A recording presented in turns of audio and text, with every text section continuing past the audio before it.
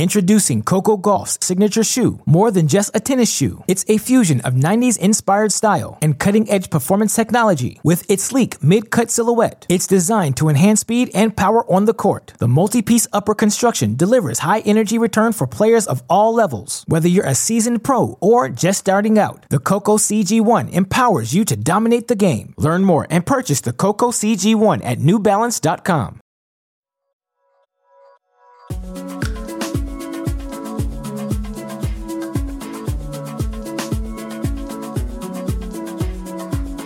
Hello, everyone. Welcome to another episode of the Tennis.com podcast. I'm one of your hosts, Nina Pantic. I'll be joined by Irina Falconi as usual, and our special guest is doubles pro Nick Monroe. He's currently ranked inside of the top 100 in doubles and has been as high as number 253 in singles and number 30 in doubles. He recently reached the quarterfinals of the French Open with Tommy Paul, and he's probably one of the most motivated guys on tour that embodies having a passion for the game. In our interview with him, he shares what keeps him going, and it's really, really impressive. He tells us what's been the hardest part of 2020, what COVID testing is like, and all the different tournament bubbles that he's been a part of, why he's been teaming up with singles players so much lately, including Frances Tiafoe at the upcoming Australian Open. And he sheds some insight into what it's like working with his father from a very young age and even now after 20 years on the ATP Tour. And he also tells us why Austin is such a good home base for him. He's become one of the newest faces on Tennis Channel Live and doing some commentary. We ask him all about that experience. Let's get into our interview with Nick Monroe. All right, Nick Monroe, welcome to the podcast. How you doing? Great. Thanks for having me. Tell us where you are. Are you back home? Where in the world are you? Yeah, so I'm in Austin, Texas right now. Just got back a few days ago from Europe. So I just spent almost 2 months over there played the French Open in Cologne and Antwerp.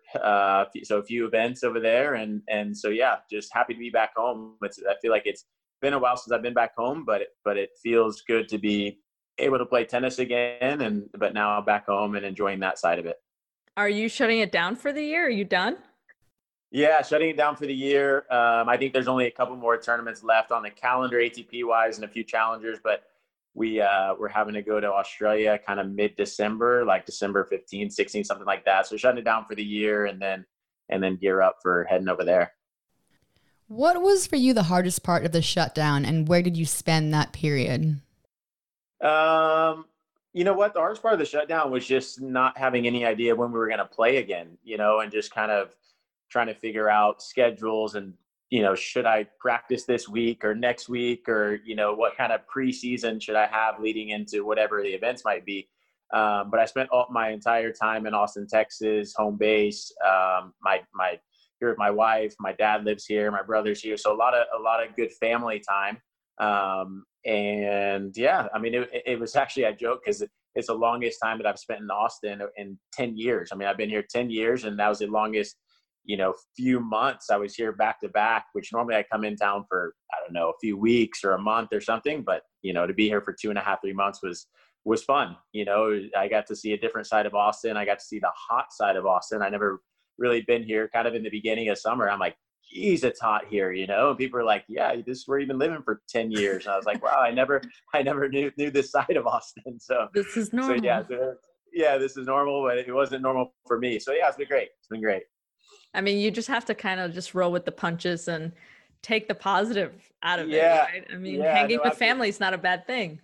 Yeah, no, hanging with family was great. And again, it was more the side of like, oh, wait, when do I start training or what do I start doing, and just not having it and something to work for. But then once we kind of knew tournaments coming back and a certain date, then we get back on it. Knowing you though, you probably never stopped working out. Let's be honest, Nick. Let's be honest. Yeah, I didn't really stop working in the gym. I love that side of it. I love just kind of trying to stay as fit as I can be and try to be the best athlete that I can be, which then can help on the tennis court whenever you start actually hitting balls. So, yeah. It shows. Where that was creepy. Where a lot of players that we talk to are based in Florida and California. Tell me, why Austin? What drew you there? You know what? I moved here 10 years ago. There was a coach, Grant Doyle, who worked with Sam Querrey and Ryan Harrison back in the day. So Coach Grant, who I knew from a long time ago. So he was here. And so 10 years ago, I wanted to work with him. My best friend from college, Jeff Boyd, who I played tennis with at Carolina, was living here. So it kind of worked out. I was like, all right, I'll work with Grant, stay with my buddy Jeff, and I'll just kind of travel as I was doing. And yeah, so it really worked out. And I fell in love with the city, and Grant actually left after a few years, but I just fell in love with the city and stayed here ever since. So, and then next thing you know, my brother moved here about 4 years ago. My dad moved here a couple years ago, and my mom lives in Dallas. So everyone's kind of close by. That's really cool. So who do you train with now? So now, I mean, my dad's here. So my dad coached me from 4 years old. So I'm working with him, and then a lot of the UT players are close by. I lived in downtown Austin, so UT is just a 2-minute drive away. So I hit with a lot of the guys there. And then there's some local guys I hit with, but it's great. I mean, it's great training base. I work with Lance Hooten, who worked with Andy Roddick on the fitness side of things his whole career. So Lance is my fitness trainer. He works with Major League Baseball guys. So I have a good team here.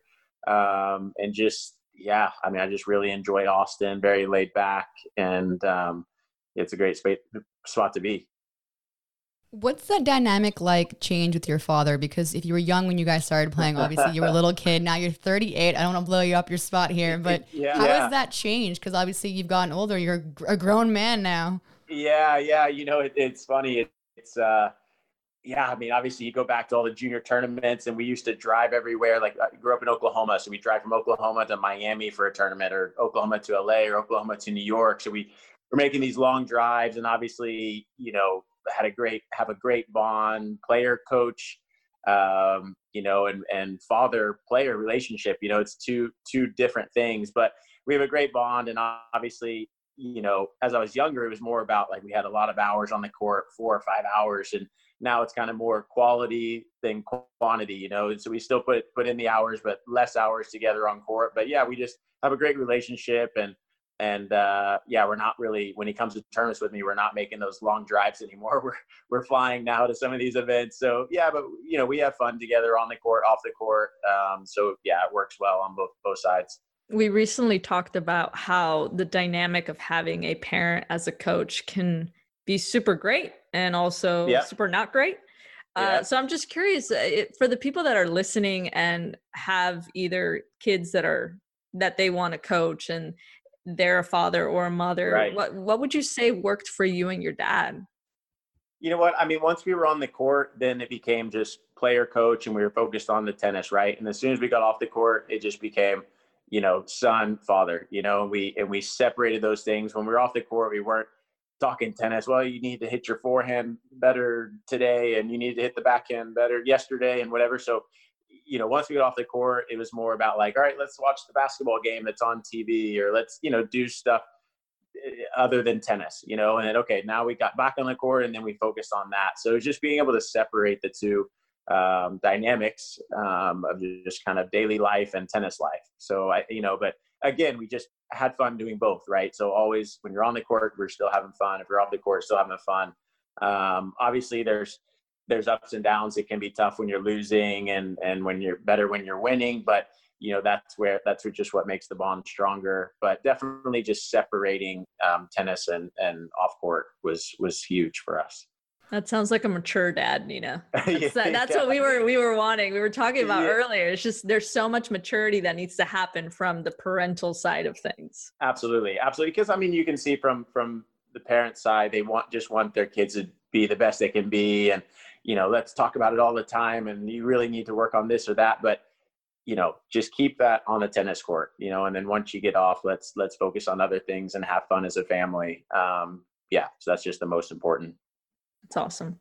You've become more of a doubles player over the years. How did you change from singles to doubles? I'm sure your father was a big part of all this, and your family and your support system. But how did you get from that? Because you were 253 in singles, and now you've been as high as 30 in doubles. How'd that go about? Yeah, so playing singles, I played singles so I was 30 years old, and in this game, I mean, basically, which is crazy to say, you don't really make money until you're top 100 in the world. And so I was 253 and playing very good tennis. I felt like I would have a week where maybe I'd beat a guy top 100, and then maybe the next week I'd lose to a guy 400 or 500, but I still felt like I was playing very good tennis. But it's just, in this sport, it's tough to make money, unless you're in the top 100 and then the ATP events and whatnot. So when I was 30, I said, you know what, let me give doubles a shot. I'd always kind of done well in doubles, but never really focused on it, where to the point where sometimes I'd be in the semis of doubles and have to pull out of a match because I want to go play singles somewhere else and whatnot. So I was like, you know what, let me really give this a shot and not be pulling out of tournaments and whatnot. And luckily I was able to find a partner kind of right away in the first challenger that I went to, and Simon Stadler from Germany. And the next thing you know, we played 2 years straight.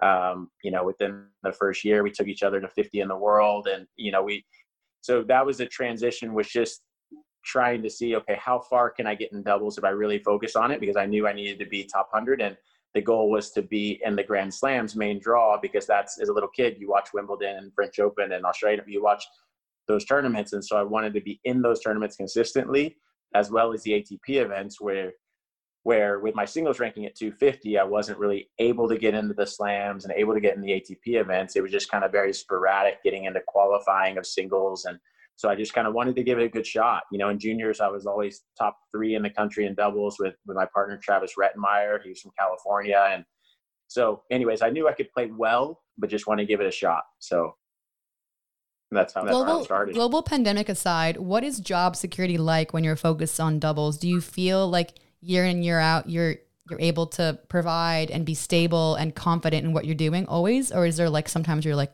I should be out of this? No, I mean, no, again, it's one of those things where as long as you're kind of, enjoying what you're doing, but as long as you're kind of in the ATP events and in the Grand Slams, that's where the money is, And so for doubles, yeah, I mean, you got to be in the top 100. That's kind of a good marker. And then you can get in those big tournaments, and that's what will help support your family and whatnot. But again, if you get kicked out of the top 100 or you're 150 and you're coming up, I mean, that's everyone. It just takes time, right? Like you don't go up immediately. It takes time to keep pushing. And you just got to believe in yourself, keep working hard, and you can do it. Everyone can do it. You just keep pushing. Introducing Coco Gauff's signature shoe. More than just a tennis shoe, it's a fusion of 90s inspired style and cutting-edge performance technology. With its sleek mid-cut silhouette, it's designed to enhance speed and power on the court. The multi-piece upper construction delivers high-energy return for players of all levels. Whether you're a seasoned pro or just starting out, the Coco CG1 empowers you to dominate the game. Learn more and purchase the Coco CG1 at newbalance.com. Hi everyone, you're tuning in to an episode of the Tennis.com podcast with pro Nick Monroe. He's sharing what keeps him motivated day in and day out after almost 20 years on the tour. Keep listening for more.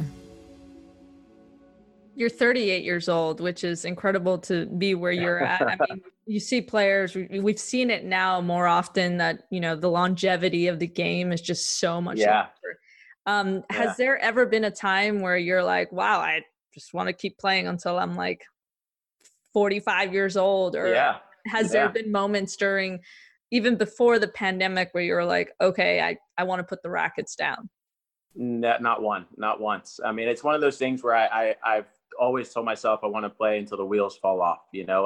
I've talked to a lot of former players, a lot of former top doubles players, former top singles players. And I asked them, hey, what's your biggest regret? I like to pick the brain of some of the former guys, and 99% of them say, hey man, play as long as you can. You're able to travel the world. You're able to hit a yellow ball over a net and call that your job. Like you have plenty of time the rest of your life to do whatever it is you want to do. But the fact that you're able to travel the world and play a sport, they're like, keep going as long as you can, as long as you enjoy it. And for me, like I enjoy running on the track. I enjoy being in the gym, trying to become the best athlete I can be. I enjoy being on the court as many hours I need to be. Like for my game, I'm not the most talented guy, so I love putting in the reps. I know I need to put in the reps, and I enjoy that. And so yeah, it has still to this day, it hasn't even crossed my mind of wanting to put up the rackets, just because look, I'm where my ranking is right now, I'm able to get in the Wimbledons and the French Opens and US Opens, and at some point, maybe I'm not able to do that. And then maybe it's time, and maybe I'm tired of playing, but I don't want to have any regrets. I want to know I left everything out on the court that I could, and I've left every ounce of blood, sweat, and tears. I know that sounds whatever, but I left every ounce of that out there. So that's just always been my thing. And luckily for me, my wife supports that. My family supports that. And yeah, that's just been kind of my mentality. Nina, did you just get fired up? Because like I got chills like listening to like I'm going back on tour. I know, right? It's like, come on, let's go. That's awesome. That's so good to hear. It's like, because you don't really hear that very often, and you don't really hear it when you're near the end of your career. I mean, gosh, I mean, when I first started, I was like, wow, maybe this is not for me. And then 10 years later, I was still saying it. But you know, you just go through those. It's peaks and valleys. Yeah, I mean, obviously. I mean, you know, there's weeks that you lose first round, and you might, I mean, I've had times where I've lost 4 or 5 weeks in a row, first round, and you're in Germany, you lose first round on a Monday, you have to, you know, get ready for Poland. That's the next Monday, but you have 6 days there of what do you do, you know, but I enjoy that. I enjoy being like, all right, well, let's get back on the horse. Let's get back on the practice court. Yes, I'm living out of a bag and I'm in some random city I've never been to before, but that's the beauty of it, right? Like, when's the next time you're going to go to Cologne, Germany, or when's the next time you're going to go to Antwerp, Belgium, or St. Petersburg, Russia, these places. So why not enjoy that and really just take it all in and enjoy the training, enjoy the food, enjoy the, people are like, oh, what do you eat there? I was like, well, I'll find a good, so whatever I like there and I'll find it. I might eat the same thing for a whole week straight, but I'll enjoy it. But anyway, so I just enjoy seeing different cultures, different places, and you know, that just gets me fired up, you know, so.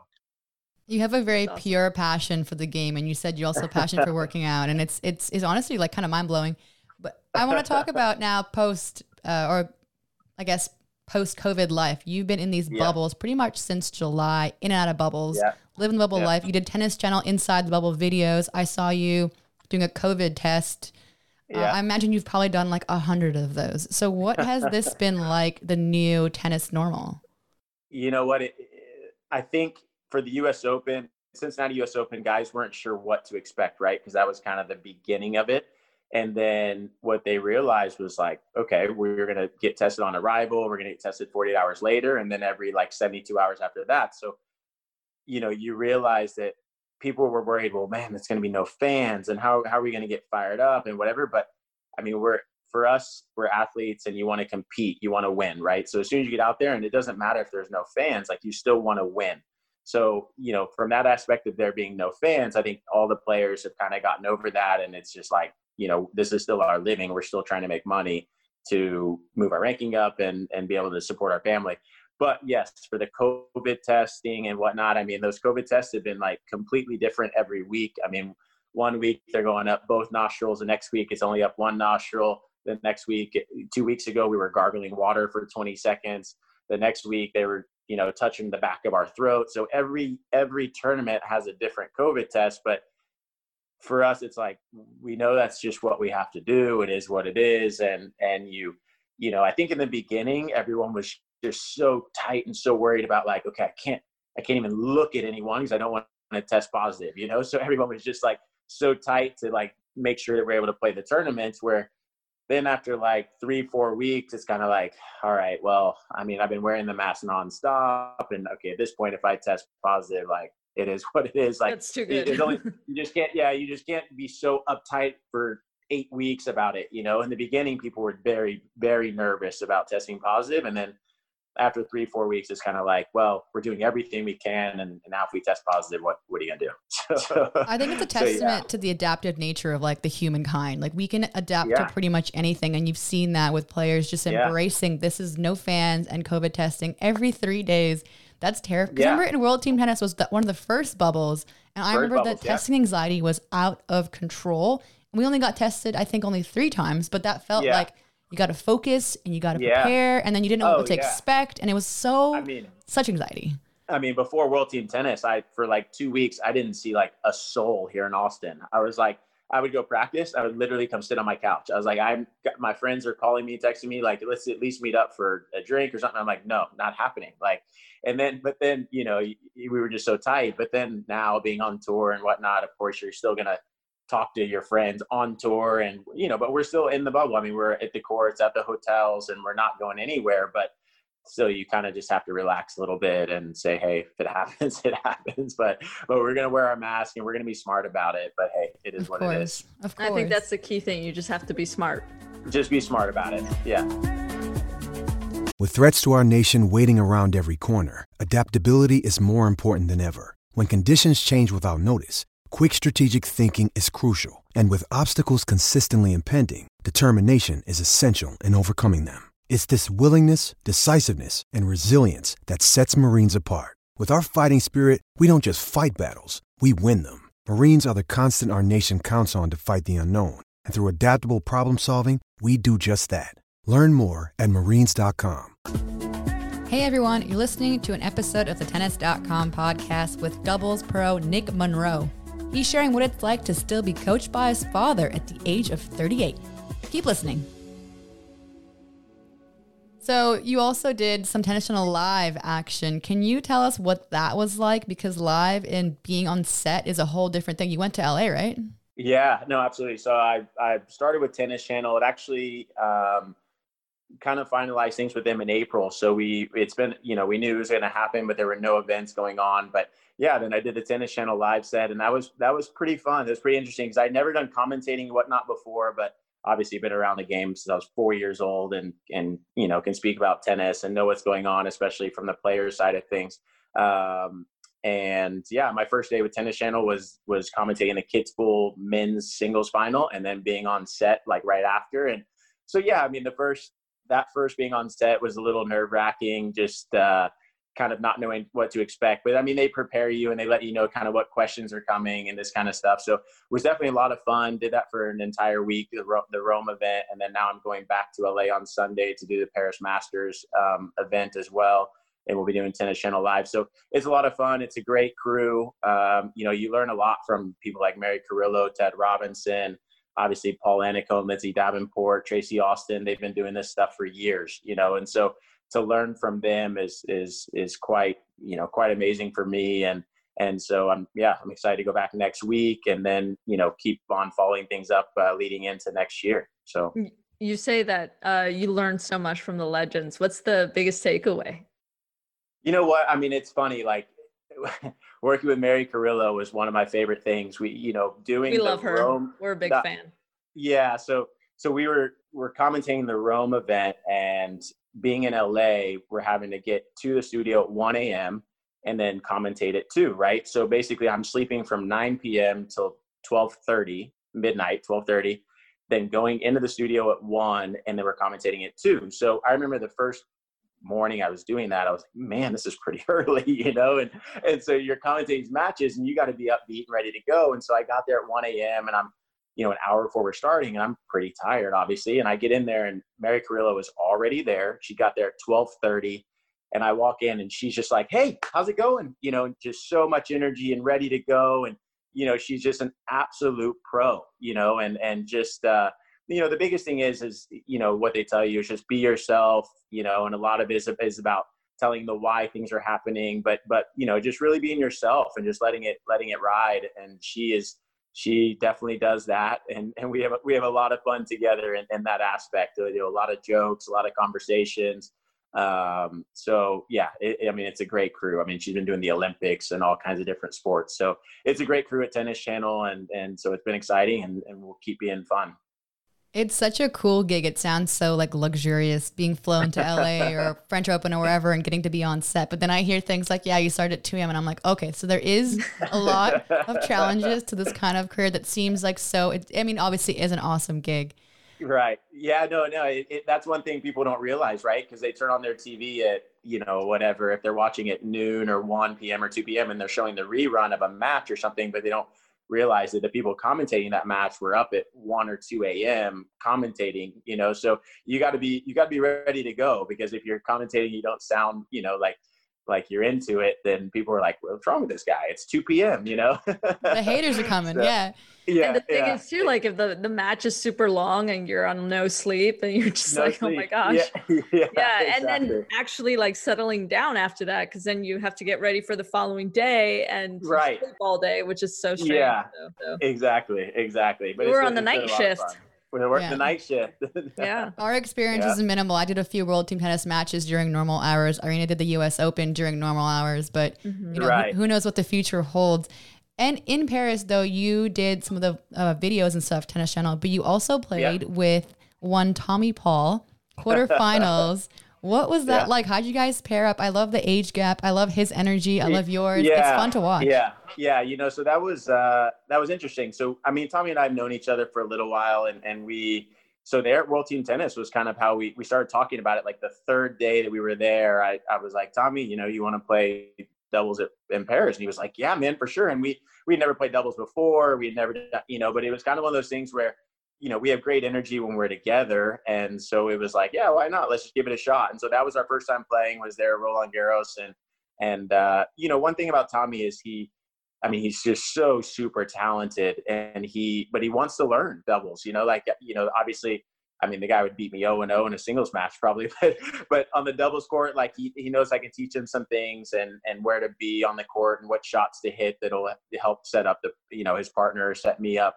And so, you know, we had great energy out there in Paris, and, you know, it was funny because he was like, well, you know, tell me where I should hit this ball or that ball or whatever. But, you know, with guys like that who are so talented, you want them to just play their game. And then, you know, maybe there's one or two things that you can help them with. But, you know, especially for me on my serve, the guy's so athletic. So I want the guy poaching and flying around and just being athletic, instead of just kind of, sometimes singles players can get very stagnant out there and not want to move and scared to miss a shot. And it's like, no, I want you to be an athlete. And so for Tommy, when I told him, hey man, just be yourself, freaking be an athlete, you know, then he was all over the court, you know, and that's what I love seeing from TP. And so we had, you know, 3 great wins there, making the quarters and had somewhat of a shot in the quarterfinals. But yeah, we're excited. We're going to play some more next year. And so it'll be a lot of fun. Yeah, we definitely have quite the age gap. I was like, man, I mean, I'm freaking 14 years older than you. And I was like that. Yeah. Almost to the point where I was like near driving by the time that you were born, you know, like it's just crazy to me to think of that, you know? And so anyways, we have a lot of good energy together. So it's fun. So this is coming from a fan question. Okay. All right. So this is like a debatable topic. You are a doubles player. Would you typically choose a singles player that's really good or a doubles player as a partner that's really good? Woo, that's tough because there's positives and negatives to both. I mean, right?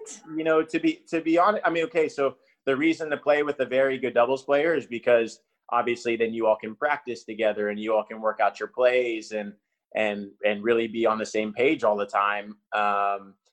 And then on the singles player side of things, whether it's a Jack Sock or a Donald Young or a Tommy Paul, sometimes they can take the racket out of the opponent's hand, right? So with Jack, he can hit an unbelievable return that, you know, as doubles players, we're like, how did the guy hit that or whatever, you know? And so same with Tommy. I mean, and so what I come to say, like, I really enjoy playing with singles players because I can let them kind of do what they do and set them up in ways to the Tennys Sandgrens, the Donald Youngs, the Tommy Pauls. They have such big forehands. So I can set up the ball to where they have to get to hit a lot of forehands, you know? And so anyways, I've kind of transitioned into really enjoying playing with a lot of singles players and just trying to be able to set them up and then help teach them how to set me up, you know? And so, yeah, you know, for this Australian Open, I'll be playing with Frances Tiafoe coming up next year. And so, you know, that'll be another fun, interesting way to try to set him up and make him the best player that he can be on the doubles court, you know? And so,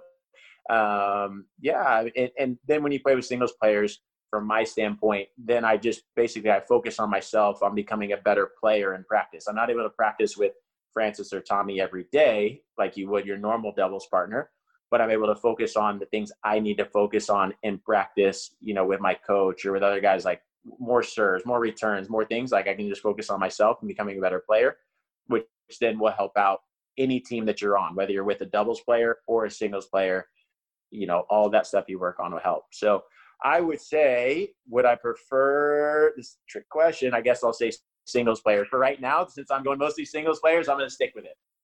All right. You're like the doubles guru of American tennis. Yeah. Leading these children onto the courts and teaching them your ways. Exactly. Taking the 24-year-olds of Frances Tiafoe and Tommy Paul, showing them a few things. Yeah. I feel like you need someone always. And I think also on your singles comment earlier, have you noticed that having a top singles player as a partner has boosted the popularity of doubles? The more eyeballs will be on someone like a Tiafoe, not just because you're partnered with them. Obviously, you're gonna mesh together perfectly, but is it because singles players are playing a little more doubles? We're getting a little bit more action now? Yeah, I mean, I think that's definitely going to put more eyeballs on doubles. I mean, I played with Benoit Paire a couple of weeks ago, and I had like some of my friends being like, "Oh, you're playing with Benoit," you know, and so obviously, I mean, they follow me, but the fact that you're playing with a Benoit or a Francis, yeah, that puts more eyes on the doubles, and sure, that's what we've been wanting. I mean, we want more doubles on TV. You know, I think fans really enjoy doubles. You know, so yeah, the more singles guys that can play and enjoy playing, the better it is for the game, you know, and it only makes, as doubles players, only makes us better too, because we have to become better players to be able to hang with the singles players from the baseline and adjust to their pace and different things like that. So it just helps the game evolve. And I think for fans, they really enjoy watching the singles guys play. I can see that. And it sounds like you have a pretty clear plan of what you're going to do next, preparing for Australia, right, in 2021. Do you know roughly like what your schedule looks like in tournaments and Tennis Channel? All of that's kind of balanced. How many months in advance do you even have an idea? Well, I mean, right now we don't have a schedule at all for the ATP event. I mean, or ATP events. They haven't given us anything. We know that we need to be in Australia kind of mid-January, December 15, 16. ATP Cup, I guess, is still not sure of happening. And then there's going to be a couple events leading into Australian Open. But other than that, we just don't know much. I mean, we don't know really anything other past January, and we don't even really know which events are leading into Australian Open, you know, like if Auckland's going to happen or if it's Brisbane, Sydney, like we don't really know anything.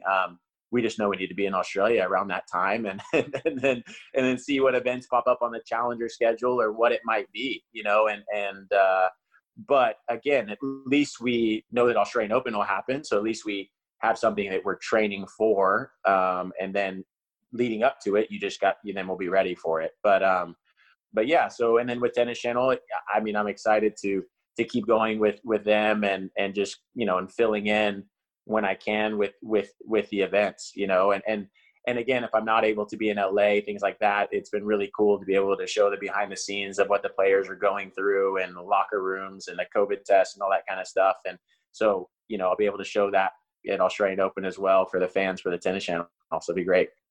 You're going to do fantastic. We look forward to seeing you and Francis play. I'm sure that you guys are just going to be phenomenal on court. Couple athletes out there. I think, I mean, like you said, I think you guys are going to mesh well because you get along off the court, and that's just so important. And, you know, a lot of people always think like, oh, the best player and the second best player, they're going to play doubles together and it's going to be great. It's not always the case. That's not how it happens. Yeah. So it seems as though you have probably figured out by now what works for you. So we wish you the best of luck, and just keep rolling with the punches and have to adapt as, you know, as whatever we get. You just have to adapt with whatever happens next year. So thank you so much for taking the time. Yeah, thanks guys. I really appreciate you guys having me on, and you know, this is awesome. So I really appreciate you guys having me. Awesome. Thanks, Nick. Thanks. From the Tennis Channel Podcast Network, this has been the Tennis.com podcast. Be sure to subscribe to stay caught up. We're available on Apple Podcasts, Spotify, and every major listening app, as well as tennis.com/podcasts. You can also see the videos of our episodes on Tennis Channel's YouTube page and Tennis.com's Facebook page.